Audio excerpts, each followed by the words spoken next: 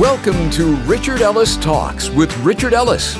Richard's going to take the next few minutes to share some great words of hope, insight, humor, and relevance. In today's lost and searching world, that's something everyone desperately needs to hear. Speaking of that, we'd love to keep this conversation going with you anytime through our website, richardellistalks.com. In fact, there's so many ways to connect with us from there that you really need to check it out for yourself, richardellistalks.com. But right now, let's go ahead and get things off and running with today's talk. Here's Richard Ellis. The title of today's message is Pure Power. Let me give you a scenario and ask you some questions. And this is my question today. If you take away a building, if you take away the money, if you take away the stuff, if you strip it down, a lot of people say to me, well, I don't need a church. I can worship God out under a tree. And usually it's on a golf course. But anyhow, I can worship God anywhere. I say, you know what? I think you're right. So let's do that. Let's imagine that we all get up, we walk out the back door, we have no instruments, we have nothing. And we get under a tree, and we sweat a little bit, and we sing, and we pray, and you know what? We are the church. And anything that happens is God's doing or it is our doing. And what has been on my brain and in my heart is this: what is there that happens in church that cannot be attributed to anything or anybody but the pure power of God? See, in the early church, they were not sophisticated people. They were not powerful people. They were not government people. They didn't have any authority, anything really they could do. They were nobodies. But out of nowhere, this band of nobodies, a handful of people to begin with, if you go read in Acts, 120 people within a matter of days, it exploded. 5,000 one day got saved. 3,000 a few days later became Christians. I mean, it's just explosion. And God did some powerful things. It cannot be attributed, guys, to anything else but the power of God. And as I think back over my years at church, and whether you grew up at church or you've never been to church, this may be your first time ever in your life, there are too many things about church that are explained away. That if God literally removed Himself and the Holy Spirit said, you know what, I'm out of here, Ichabod, I'm gone, I will not show up. If you have enough money and you got enough buildings and you got enough stuff, you can just keep going through the motions. Have you ever been in a church service or setting where you thought, if God showed up or not, they can still do what they do? That is a terrifying thought to me. What I'm after and what I would like to see us do is wherever we meet, however we do it, when you walk out the door, all you can say is, man, God showed up. What an awesome God either we have, or if you're an observer, they have. But something happened so incredible that it can only be attributed to the power of God. There are too many things in church and in religion today that can be attributed to something beyond that, where it's just a machine that cranks it out and people going through motions, and there's programs and systems in place, and whether God does it or not, it's going to keep going. Now turn to Acts, if you would, chapter 1. And for some people, Acts chapter 1 is if you've grown up in church and you've done the God thing maybe a long time, you can quote me a lot of scriptures at Acts chapter 1, but I never assume that anybody knows anything. But in the book of Acts, the church is literally born. This first 120 Christians that you read about, they were literally waiting in a room, and I'm going to tell you why here in a second. Acts chapter 1, Jesus is telling them, let's read verse 4, and being assembled together with them, He commanded them. Now Jesus is with these Christians, these early Christians, before He leaves and ascends into heaven, and being assembled together with them, He commanded them not to depart from Jerusalem, but to wait. Don't leave Jerusalem. Now this is Jesus has died, He's been buried, raised from the dead, He's appeared over a 40-day period to about 500 people, it says, in Jerusalem. He shows up in the room that's locked, He shows up, disappears. I mean, it's a freaky deal, and it got their attention. But He's there, He's gone, He's there, He's gone. Then one day He ascends, but before He ascended, the last thing that He said to these Christians was this: don't leave Jerusalem until something happens. Wait. And there are things that I think we do as churches, as people, that we move too fast. We don't wait on the Holy Spirit to tell us to do it. We just think it's a good idea, whether it's a God idea, I don't know. And we go. And He said to them, wait. And wait for this. He commanded them not to depart from Jerusalem, but to wait for the promise of the Father. And if you go back in John, some of the Gospels, where Jesus had told them, and he said here, which he said, you have heard from me, he promised that he would not leave them. If he left, he would send a comforter. He would send the Holy Spirit. And by the way, guys, this Holy Spirit thing, it's not a thing, it's a person. The Holy Spirit, it came into our service. It is not an it. It's a person. God the Father, God the Son, God the Holy Spirit. He is a person. And He is the person that in someone's life, when they pray a simple prayer and ask God to come live in them and through them, it is the person of the Holy Spirit. And I'm telling you, I don't understand all I know about this, but the longer I live, the more incredible this gets. That literally, as the Scripture describes, that we, our bodies, are the temple of the Holy Spirit.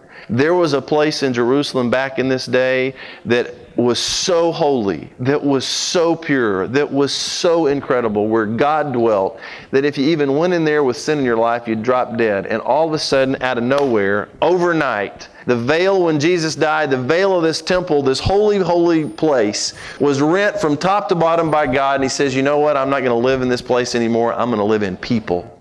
So this holy God who was living in that place says, I'm going to live in you. And when I pray or you pray and ask this God to come live in you and through you, you have the God of the universe living in your body. And everywhere you go, you take Him. And everything you do, He does with you. And everything you speak, He's right there with you. Everything you look at. And if you ever think about this, it'll change what you do if you get it. It will change what you do, how you live, how you think. But this God comes to live in them, and He promised that this would happen. Verse 5, for John truly baptized with water. Now please listen close, because church and baptizing and all this stuff can get so screwed up, and people have these confusing ideas about what all this means. But he says here, John baptized with water. John truly baptized with water, but you shall be baptized with the Holy Spirit not many days from now.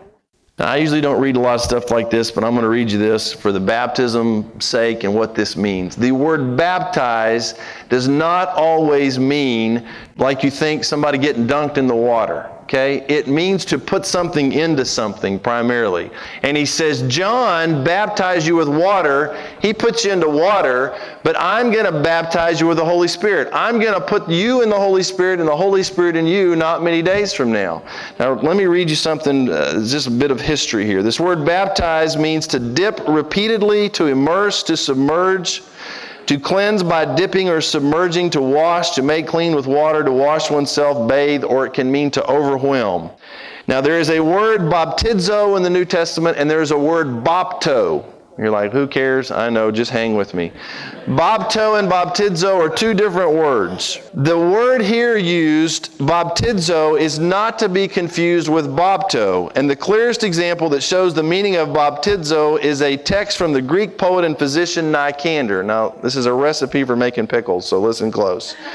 This is from Greek writing, Nicander, the poet and physician who lived about 200 BC. This recipe for making pickles is helpful because it uses both words, baptizo and bapto. Nicander says that in order to make a pickle, the vegetable should be first dipped, bapto. You take a pickle and you dip it in water. You put it in, you pull it out.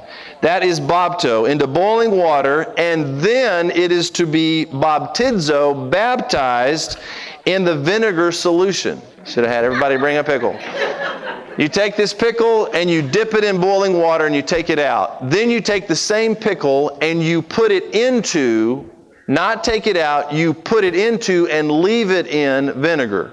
Both verbs concern the immersing of vegetables in a solution, but the first is temporary. The second, the act of baptizing the vegetable, produces a permanent change. When you are baptized into the Holy Spirit is put in you, you're put into the Holy Spirit, guys. It ain't dipping or sipping. It is the real deal, and something dramatic is going to change.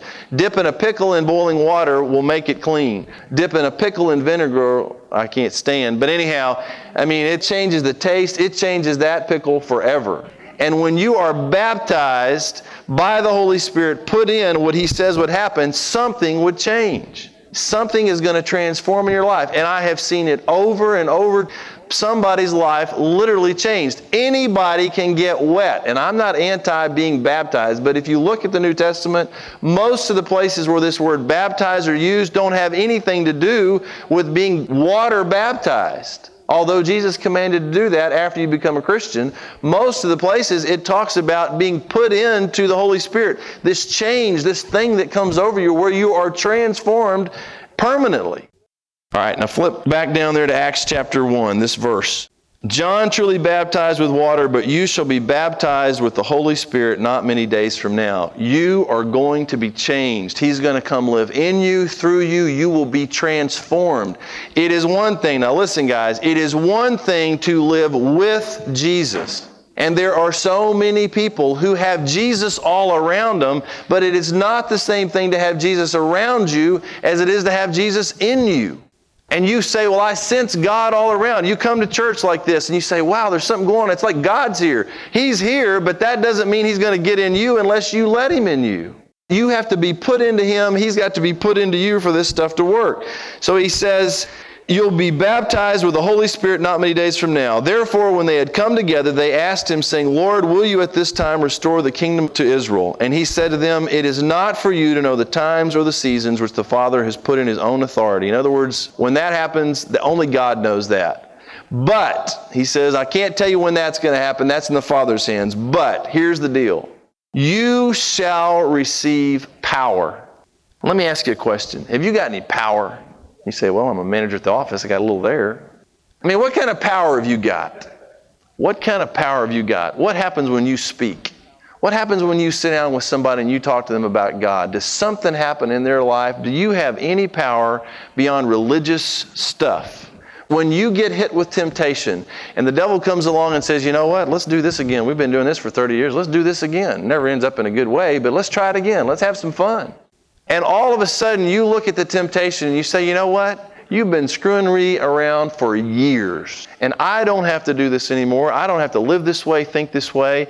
And I have been given the power. See, I got no power of myself. But I'm going to tell you what, when you become a Christian, you get power. And it's not power to misuse. It is power to win. It is power to live. It is power to look at somebody else and share the gospel with them. There's a verse, if you write this stuff down, in Romans 1:16. Paul said, for I am not ashamed of the gospel, for it is the power of God unto salvation to those who believe, to the Jew first and then to the Greek. I'm going to tell you what, guys, the most powerful thing, one of the most powerful things I have ever experienced in my life is when I sit down with someone face to face or standing here like this, and I tell people that Jesus Christ, the God of the universe in a man, lived a perfect life, died on the cross, was buried, and raised from the dead so they could live forever. That's power. You say, well, what's powerful about that? The Bible says the gospel, those facts, that is the power of God unto salvation. And I have seen it happen over hundreds of times, sitting with somebody that they were completely oblivious, and all I had to do was open my mouth and share those words in the power of the Holy Spirit, the life, death, burial, and resurrection of Christ. If that's all you can get out, you can sit in a restaurant, next door neighbor, wherever you are, and see someone go from darkness to life, from death to life, from the power of Satan to the power of God, as the Bible describes it. That's power. Now, why do you never see that power manifest? And this is a little bit of a challenge today, and I'll finish it here in a second where he goes with this. If you've got the Holy Spirit and this thing is working, you are going to see some powerful stuff happen in your life. Now you say, well, I've never seen that kind of power manifest. Now, I'm not jumping on you. I'm encouraging you, but track with me for a minute. When is the last time you opened your mouth with another human being and told them that Jesus Christ died for you, was buried, and was raised from the dead, and that He died for them, was buried, and was raised from the dead? When's the last time you said those words to somebody else so they could have what you've got? See, if you're not saying the words, you're not seeing the power, because that's where the power is. Now here's my challenge. This week, one time, say to yourself, God, I want one shot. I'm not going to say 100 times, one time. God, I am looking for one open door, one opportunity just to spit those words out and look at somebody and say, you know what? You might not even understand this. You might not know what to make of this, but something has happened in my life and I don't even know how to explain it all the time. But this is what I do know, that God loves me and that Jesus came and died for me and was buried and raised from the dead, and that has changed my life, and it can change yours. You can get those words out. And I'm going to tell you what, guys, if you say those words, the power of God is unleashed. He promised that He would, that there is power in that. And we make it about everything else but that. And we try to do all this stuff but that.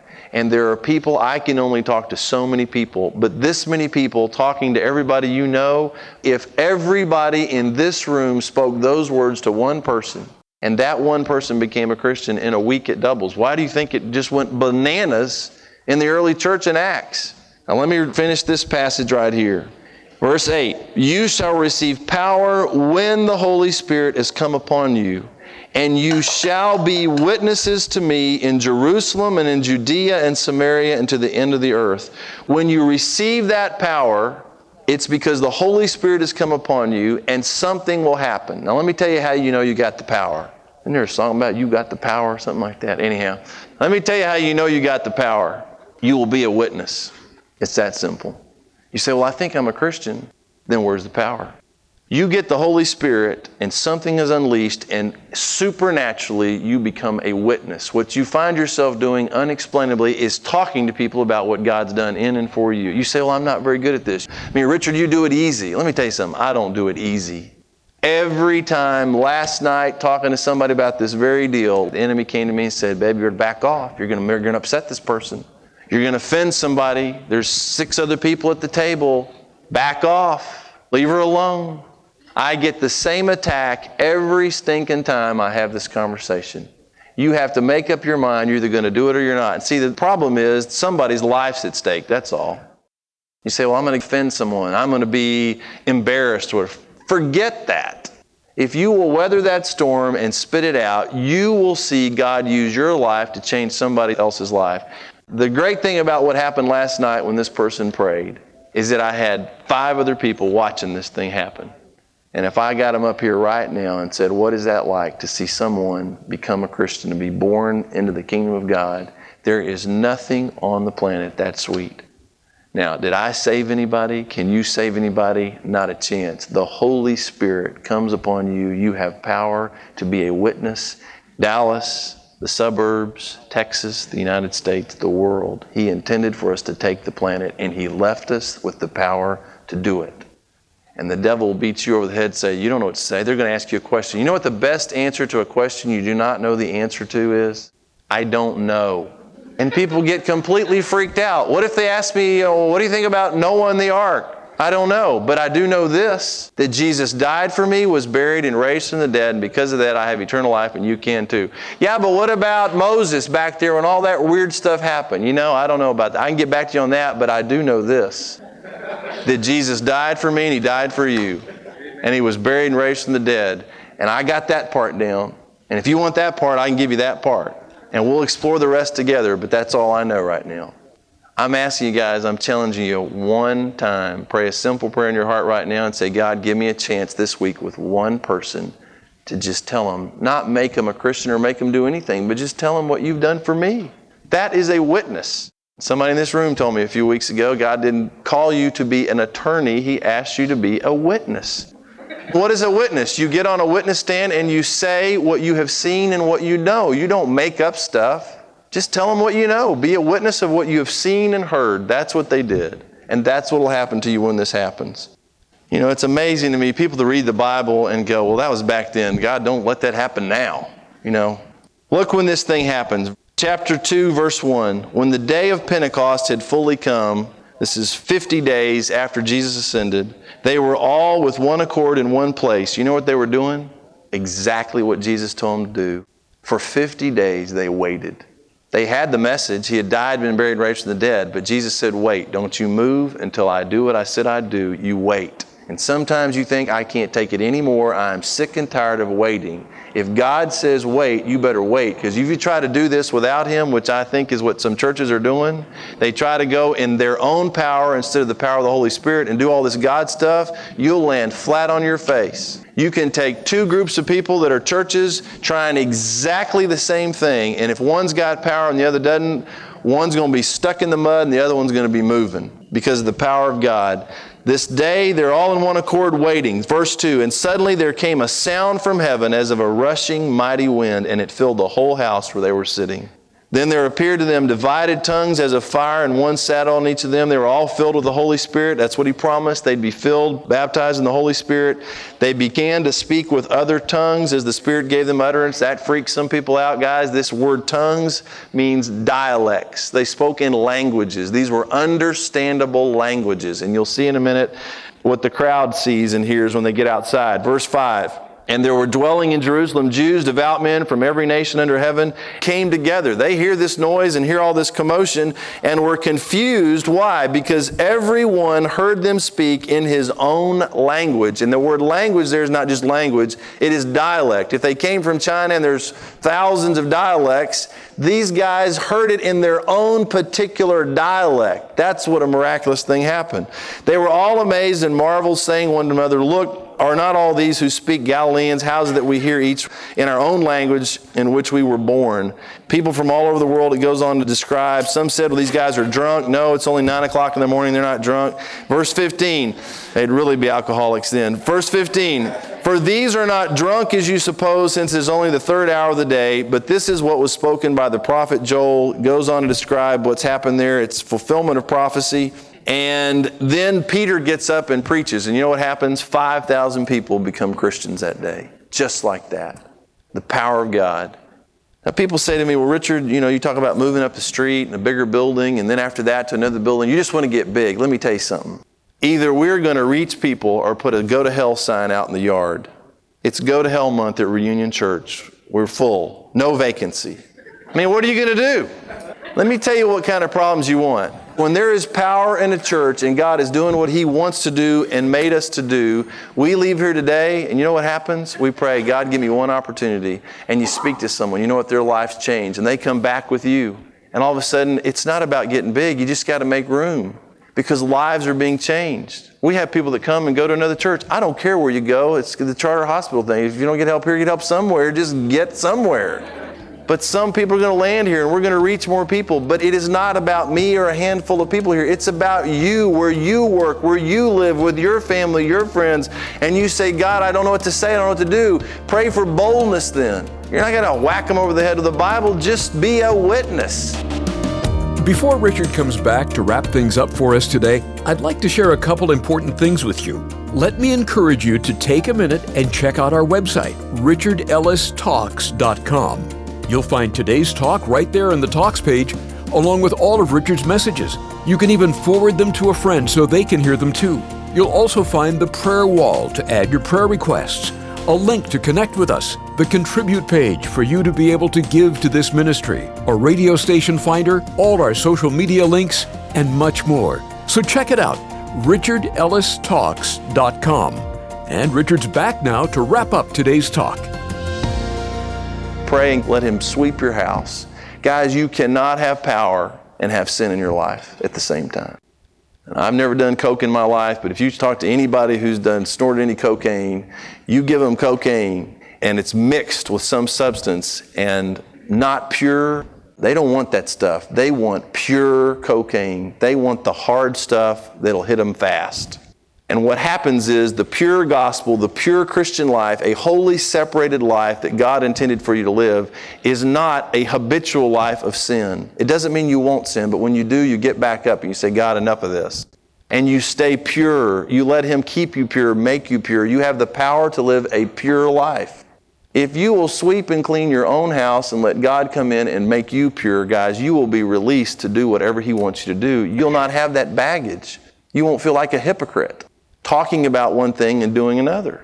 And I'm going to tell you something. If you ever get the thing connected and let the power flow, it is unbelievable what will happen in your life.